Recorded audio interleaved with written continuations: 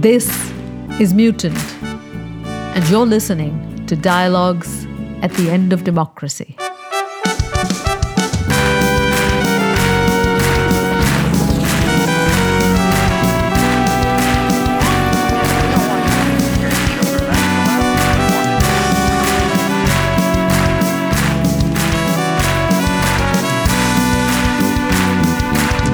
The greatest site of conflict today in democracies, the locus of use and abuse, idolatry and hatred, veneration and violence, the site both of their greatest hope and their deepest degeneration seems to be their founding documents, the Constitution. And it is this word, this document, but above all, this idea, because constitutions are an idea and bearers of ideas, that we unpack today in Mutant, a dictionary of democracy. Welcome back to Mutant, and to two words whose gravity informs our political present and our political future: constitutions and cruelty. I want to begin, Aishwary, by posing a question so basic it might sound almost naive. What really is a constitution? I think that's a very fundamental question to ask, and it is also a very timely question to ask, because so much of our current conflict is shaped by contesting, conflicting, and sometimes warring ideas about how to remain faithful to the constitutional ideal. And so we begin first by asking, what is it that we are being asked to remain faithful to?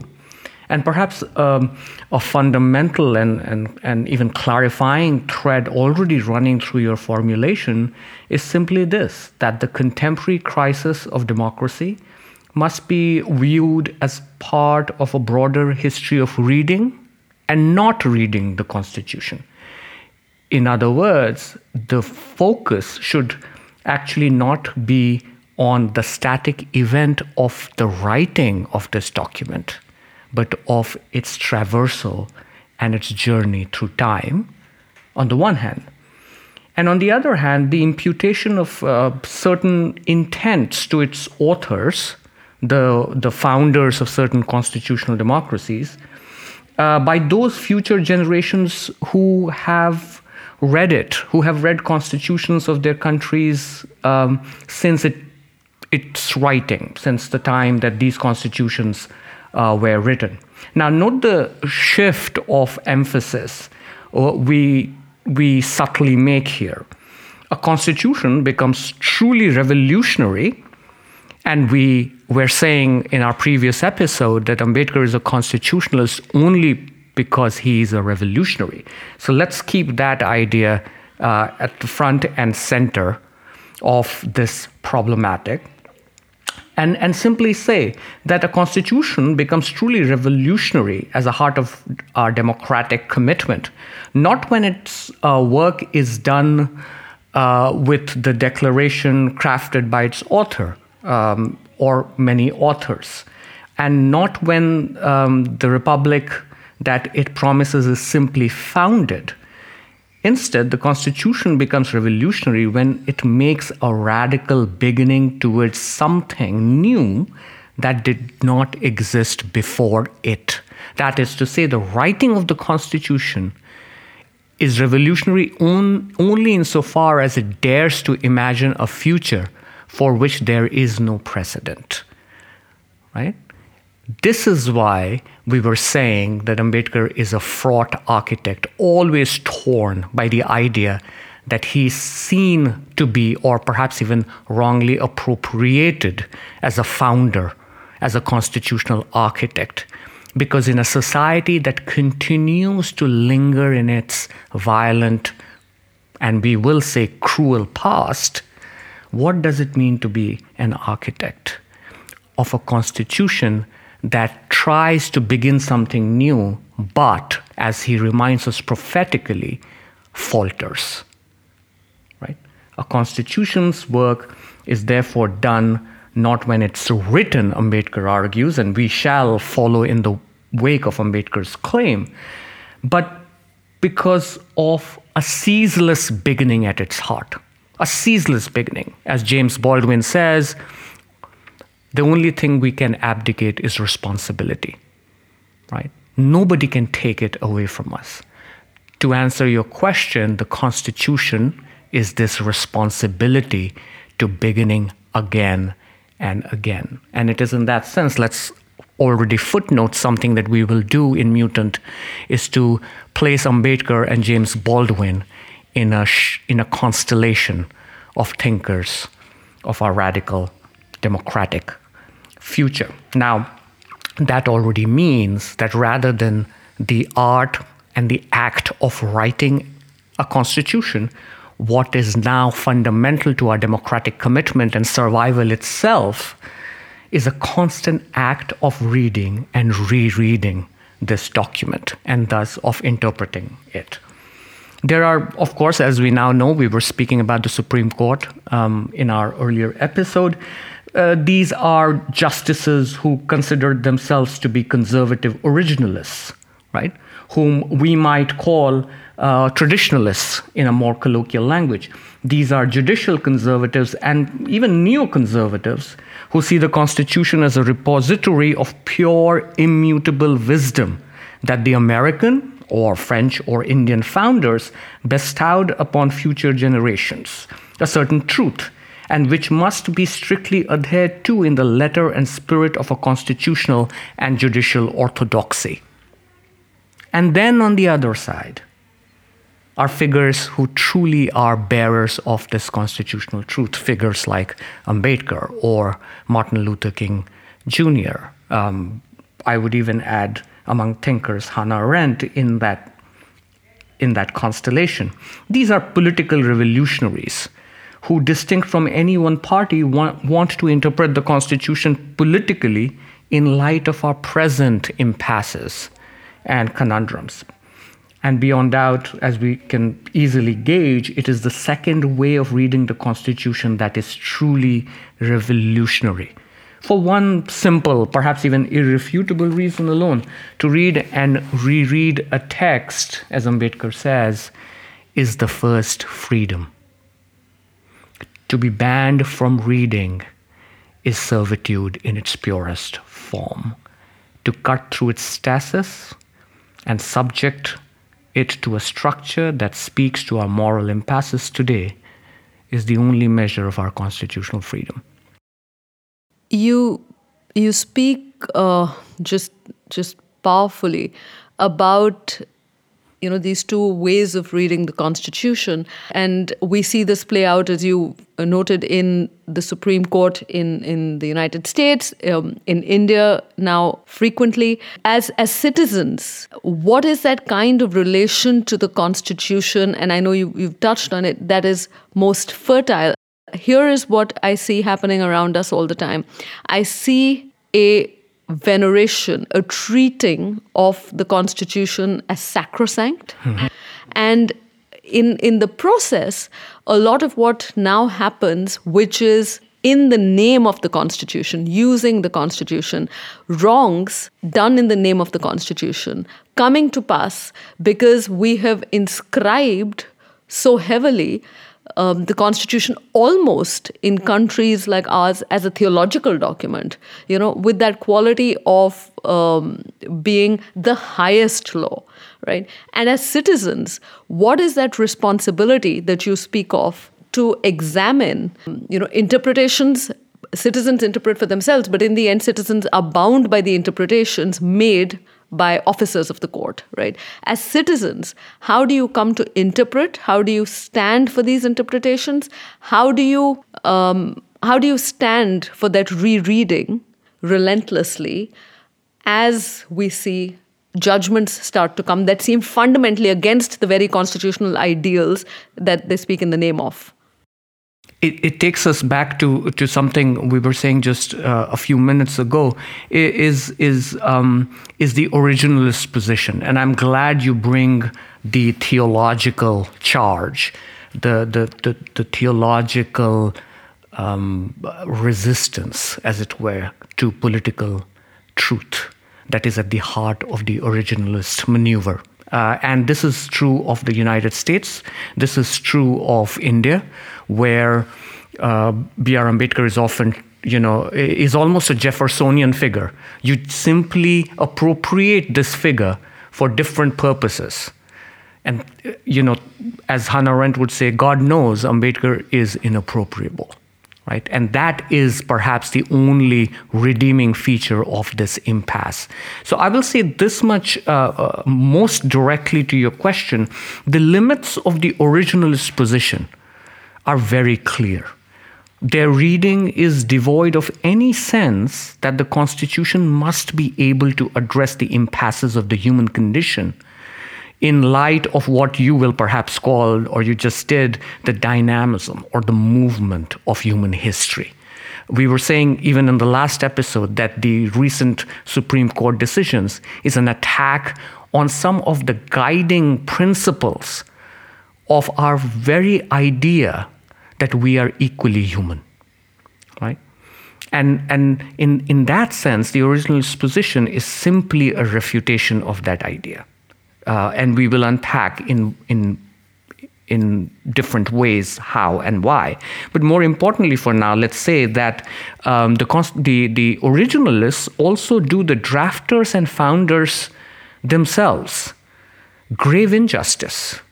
We, do injustice to an Ambedkar or a Jefferson or, in Israel, where the attack on the court came to the extent of the dissolution of an entire bench before it was stopped in its tracks. We do in that, in that spirit, we have forgotten that the founders and the drafters of these constitutional documents ought not to be burdened post facto, hundreds of years after their death, in India's case more recently, by burdening them with a moral intelligence that is made to answer to our contemporary problems, as if they knew, as if the American founders who believed that American citizens should be allowed to form armed militias against federal power, actually knew that at some point physical and armed combat can involve something like drones or semi-automatic weapons, as if we cannot make that interpretation in light of our contemporary ability to destroy life itself. And this is where we will come to cruelty in a little bit, because I think that the originalist position is also a profoundly cruel position. This is not to say that only conservatives are cruel, but this is to say that the originalist attempt to focus on the writing of the Constitution as opposed to our reading of the Constitution harbors within itself a deep kind of political malice in which cruelty is the very point. And they do it very, very subtly. They do this sort of, or they perpetrate this sort of cruel wrong very, very subtly, simply by ascribing or imputing to founders a certain kind of moral intelligence that must be available with all the answers to the problems of the now and of the tomorrow, right? But we know this much: no moral political thinker, let alone a political founder, has ever claimed for himself or herself that sort of a static transcendental truth, right? That might even be remotely adequate to answering the future impasses and dilemmas of political life. We do not read in figures like MLK or Jefferson or Ambedkar or Gandhi the idea that here is the truth that will forever remain truth. In fact, Gandhi was famously resistant to that kind of idea. His autobiography is in fact called My Experiments with Truth. It was always a matter of doubt and, to use Ambedkar's word, a matter of error. So in that broad sense too, the originalist position is a refusal of reading and not simply misreading. I do not think that they read the Constitution. And so to just tie this definitional problem of a constitutional up, we can simply say that we ought to let the Constitution respond to the truth as it today stands, to the truth that the preceding generations simply did not know. They could not have known it in an epistemic sense. They could not have known it in a social or political sense, let alone a moral sense, and most importantly, in a planetary sense, right? And it is in this dynamic sense that the Constitution can still remain a tangible material idea worth fighting for, rather than a slogan that those who compromise democracy use every day for societies and civilizations that they destroy every day. The Constitution is a document that embodies our relationship to truth, but only when we know that this truth is always mediated by political power. Whether we desire it, whether we are those who resist it, truth is mediated, is never untouched by power. One dimension of my question, precisely for the reason that you articulate, in touching on political responsibility of citizens, it is not so much to see them as passive recipients. It is also, in fact, and we're going to weave in and out of constitution and cruelty here. So much of the site of our current civilian conflict in the world's big democracies, and we are really, as we look at it, just in a constant now state of, as you say, civil wars.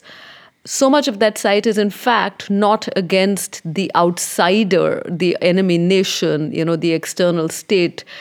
These are civilian conflicts between neighbors. These are conflicts between friends. These are conflicts now, with WhatsApp groups and misinformation between family members, right? These are the sites not only of our hostilities, they are now the sites, therefore, of our everyday cruelties. And the reason I come to the Constitution in this context is to say, have we somehow started to use and abuse the Constitution, in a sense, almost outsourced to the state, in conceding our power as citizens, we outsource to the state the job of that discrimination against the citizen and the neighbor. We've spoken, and we will come to talking of a hatred of the poor. I do not need to think today of the poor as my problem.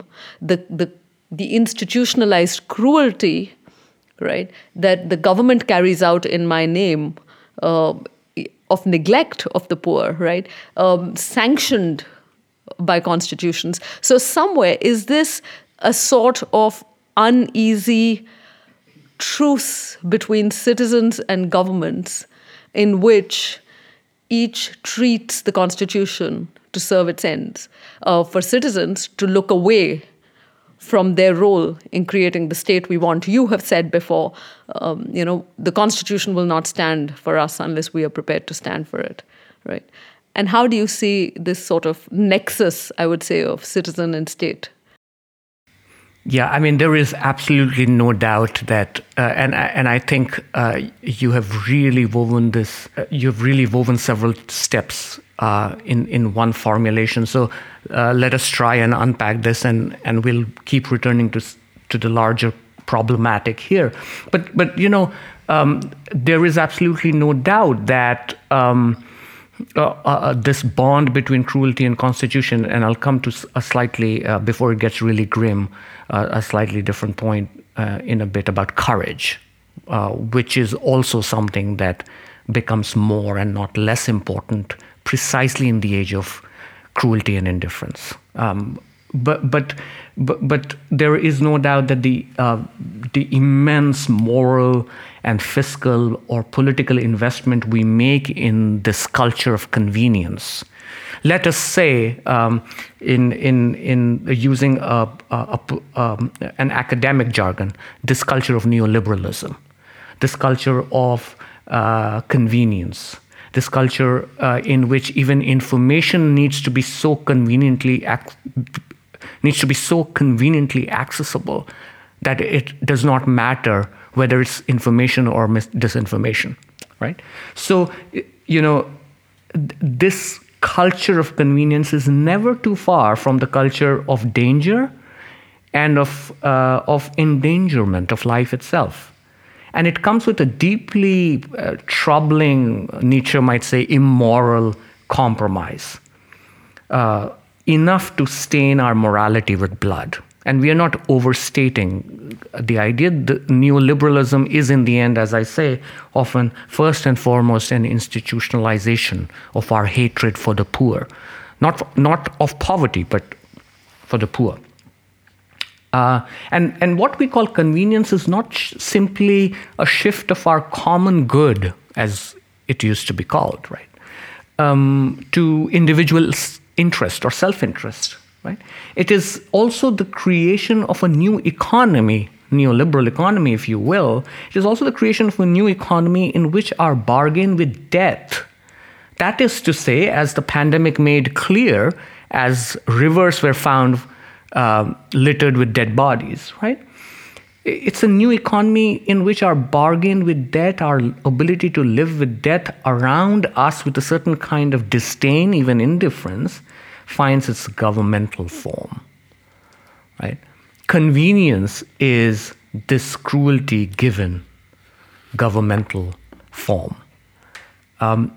So in many ways, I agree with you that the degeneration of citizenship, a certain sort of virtuosity linked with democratic life, has something very, very important and fundamental to do with the degeneration of democratic self-government and its very idea, right? Which is why I think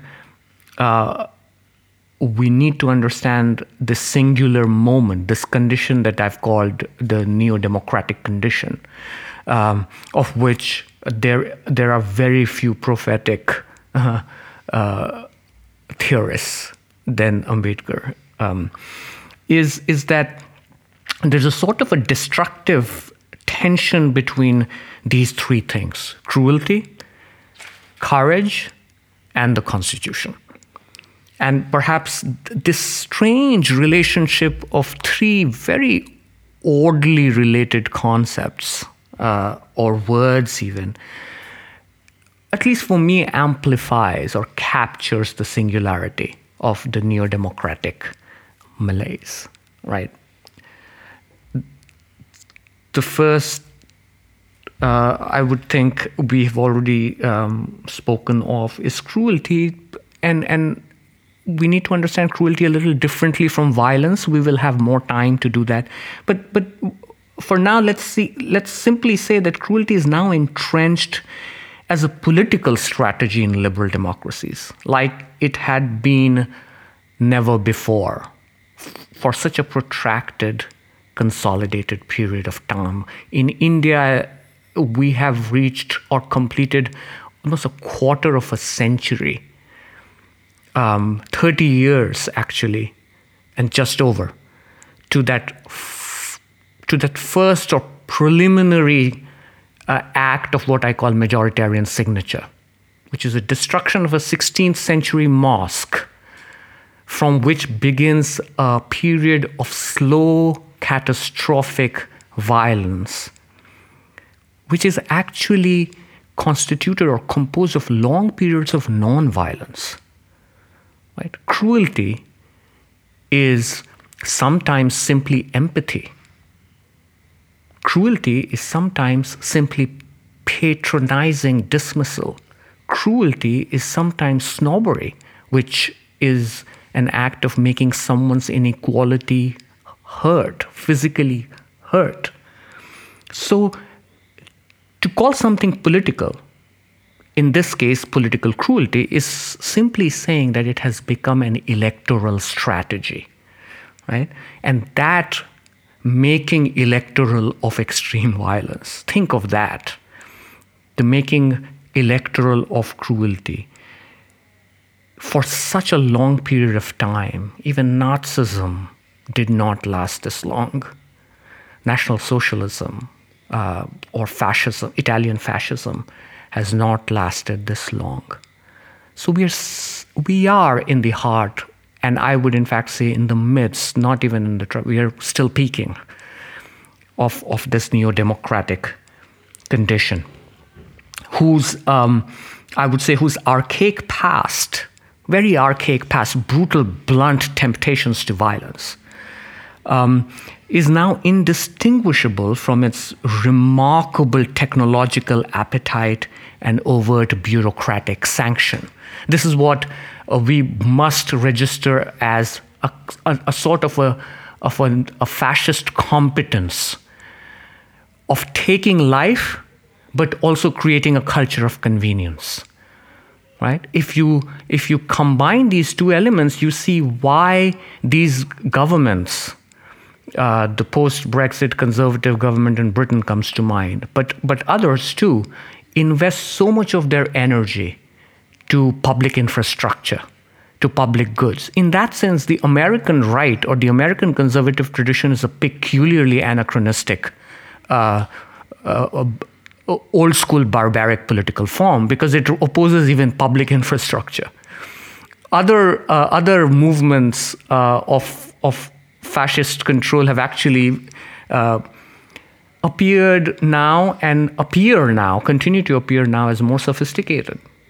They invest in infrastructure, they don't oppose it. So what we have now is an archaic past that has been grafted into and taken on a new sort of technological appetite, a new sort of bureaucratic competence.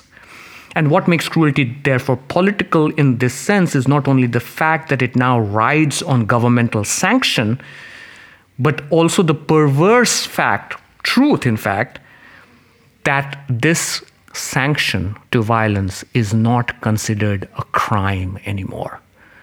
Unpunishability of public crimes is the heart of the neo-democratic project. It would give us hope if some of these frontline leaders and political and elected officials accused of and guilty of organized crimes and pogroms were for once held accountable and punished. I think the United States in that case fares much better than many other countries, because a former president can still be indicted by a federal grand jury. That has not happened in any other liberal democracy. So there are of course differences in the current moment across different constitutional traditions. But that is precisely why we ought to read constitutions differently, as opposed to keeping them or making them what you were calling sacrosanct, right? And this is why the notion of courage becomes so important. I believe, because things can get really grim unless we point out that there is a third possibility here. Apart from a theological constitutionalism, to take your formulation or rephrase your idea, other than a theological constitutionalism and an unstoppable delirium of political cruelty. And that third, which we were calling responsibility in another or an earlier episode, can be condensed in the idea of political courage, right? To courage, I believe, is tied the very future of our freedom in democratic societies, because the loss of freedom will now not necessarily involve the loss of democracy. We should stay with courage, but I want to come back just briefly to cruelty. And in a sense, I sometimes return us to fairly simple definitional sort of zones for one reason. When we use the word, in this case, cruelty, how are we distinguishing it from acts of violence? I think for me, what I'm trying to understand, because you alluded to this as you spoke, cruelty can take many forms. particularly now in the neo-democratic sort of project, it can take the form of neglect. It can take the form of indifference. It can take the form, as you and I have spoken previously, of a love of political stability, right? Of stasis. What distinguishes cruelty from other acts of violence? And what makes cruelty that turning point at which this degeneration becomes, almost irredeemable? And I also take as part of this sort of question, Judith Shklar's formulation of putting cruelty first. Why must we put cruelty first if we are to rescue democracy, or if we are to return to democracy, its originary promise? Yeah, I mean, you bring a very, very important figure in the conversation, someone whose constitutional liberalism or commitment to a certain kind of radical liberalism, let's call it, is remarkable for that reason. She is one of the few who thinks of cruelty as both an effect of, but a driver of modern politics. For the longest time, cruelty appeared in political thought as something that we perpetrate towards non-human species, towards animals. You think of the utilitarian tradition, you think of Jeremy Bentham, Shaftesbury, that entire English tradition, you think of Hobbes. In so many of these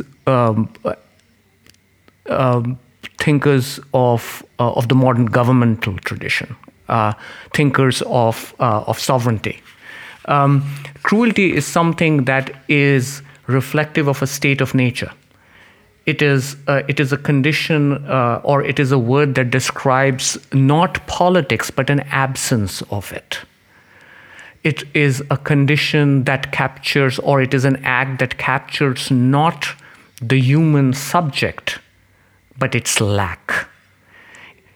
Judith Shklar has this remarkable claim in this essay you cite, Putting Cruelty First, and she says that the only other tradition that takes cruelty to be of something of importance is the religious tradition. And so every time you bring cruelty up, you are almost mistaken to be a religious thinker, right? What would it mean to put cruelty first in politics, and why do we not do that? So the idea here is to first ask why not. And Shklar says, look, we think that cruelty is not a category of modern politics, certainly not modern politics.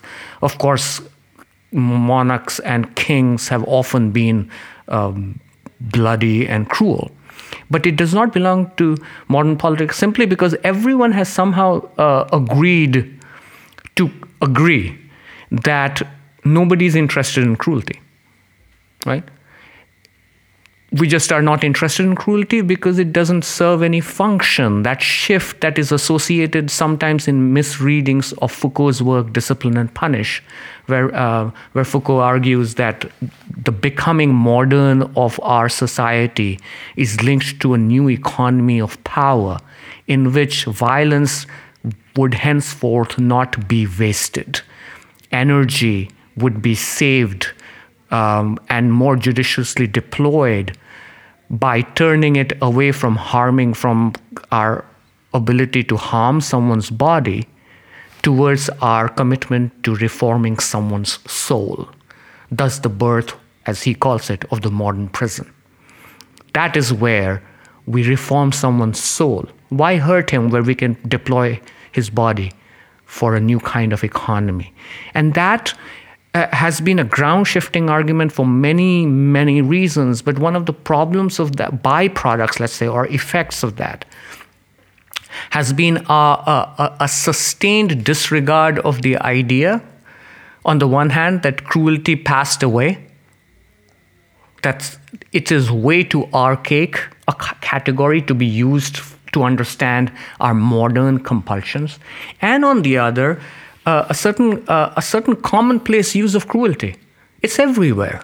Everyone uses the word, right?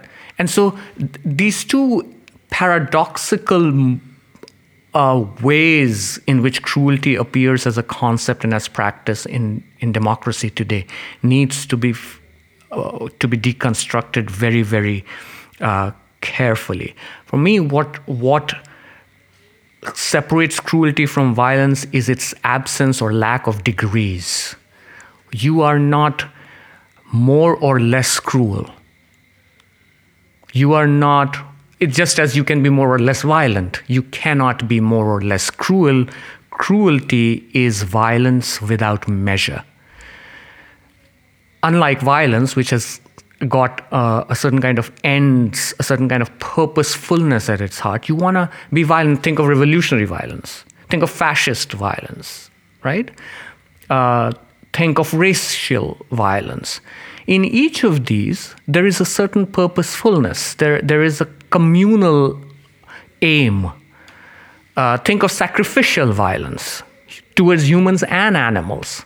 There's a certain kind of aim or end at their end. Cruelty has no such end. Cruelty is violence for the sake of violence, and therefore it decomposes not just the victim, but the perpetrator himself.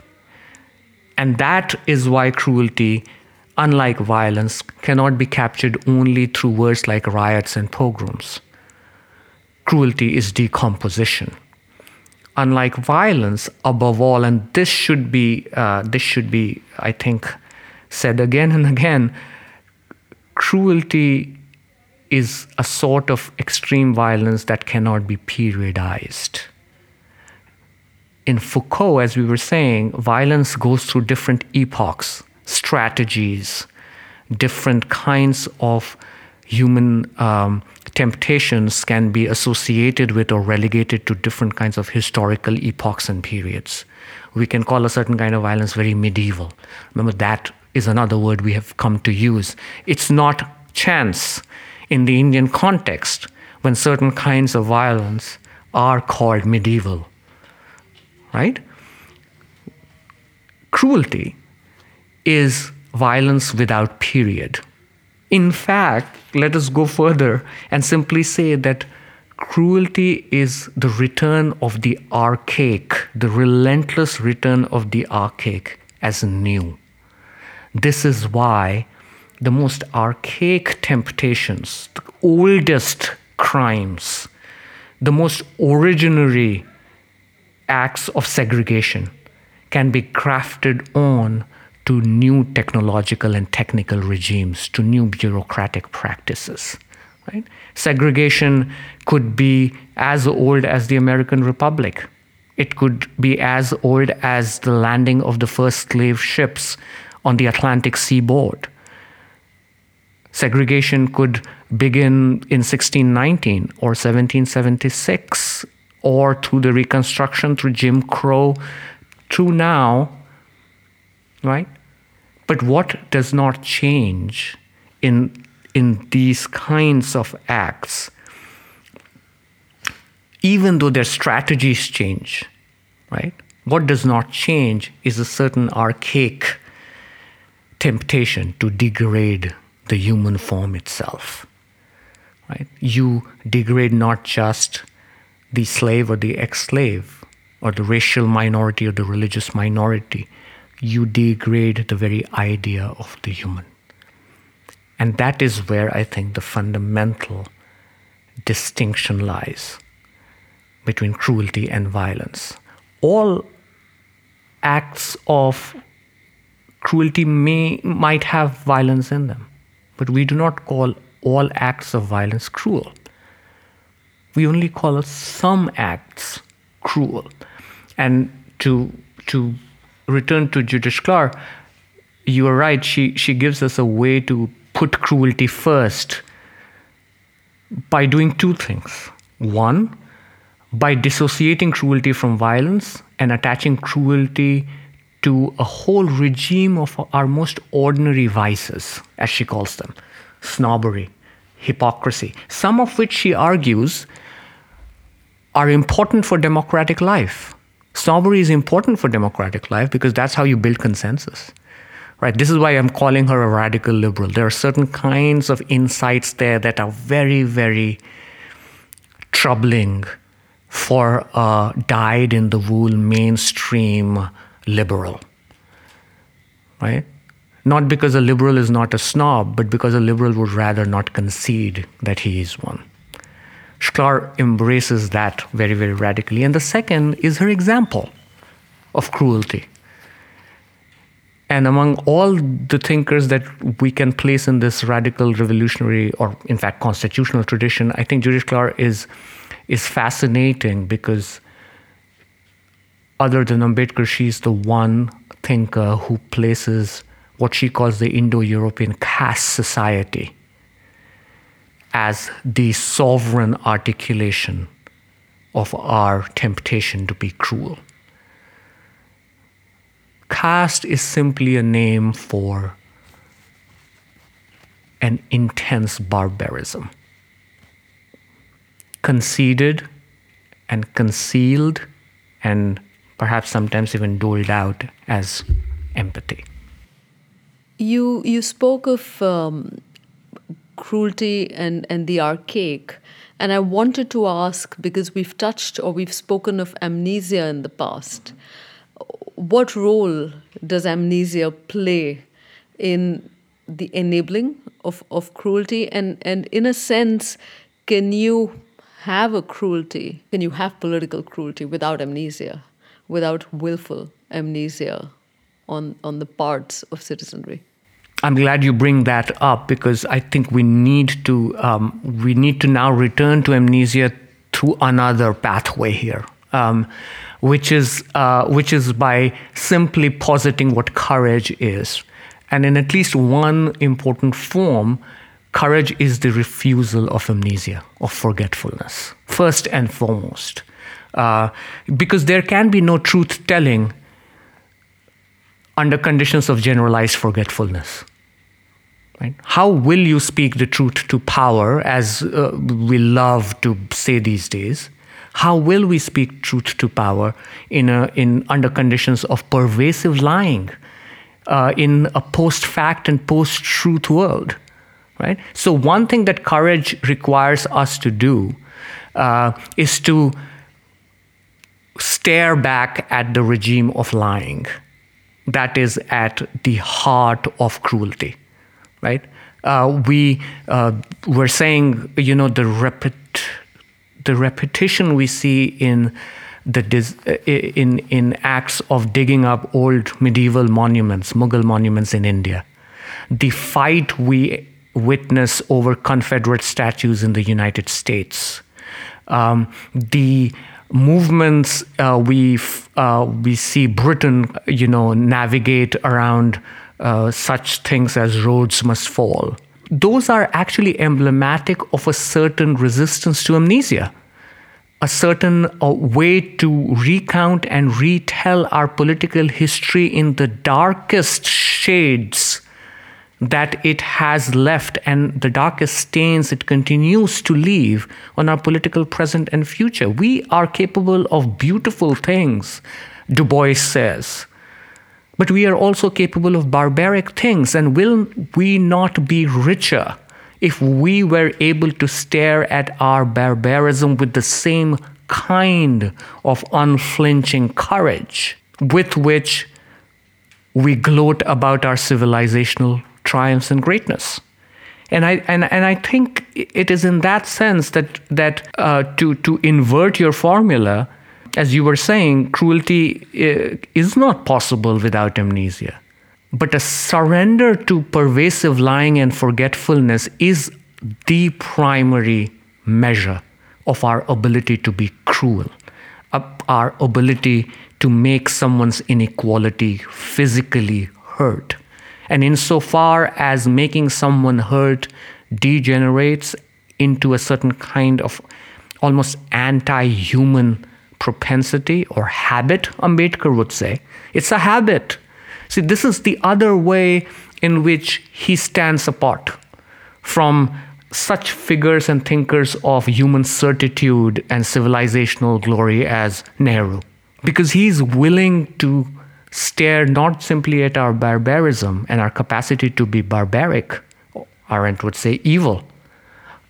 He is also willing to say that this barbarity is not an aberration of a certain period.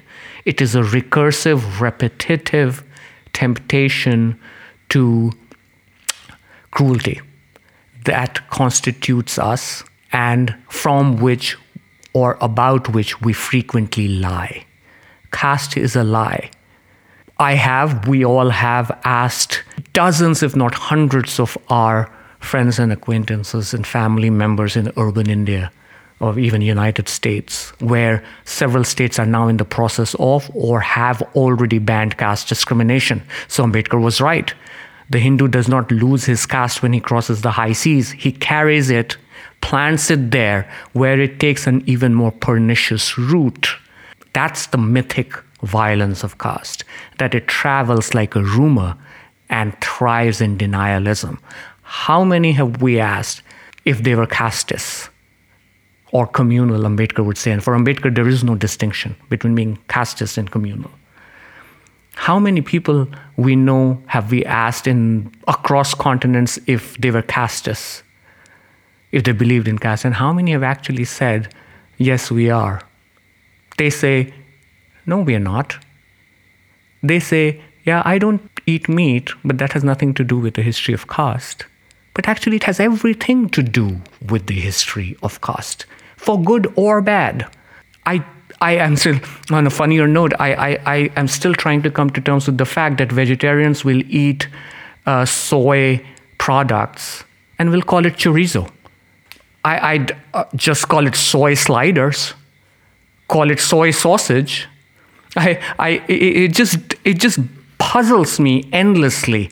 And the answer is that there is something more subconscious, something more repressed, as it were, in this denial. There is another denial in this denial. And that denial is, we are not castists. So cruelty of caste, but not of caste alone, is impossible without this denialism.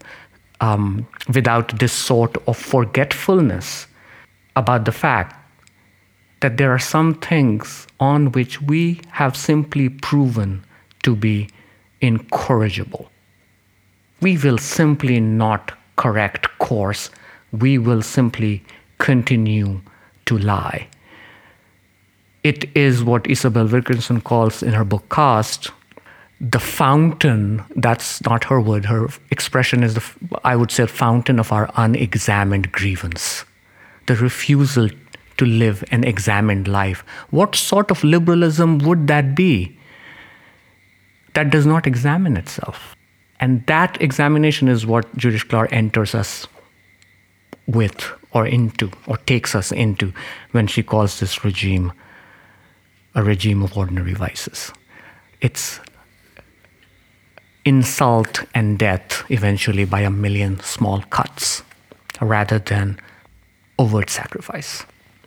We're going to close, but I think I need to bring a question back to you, tying these threads together.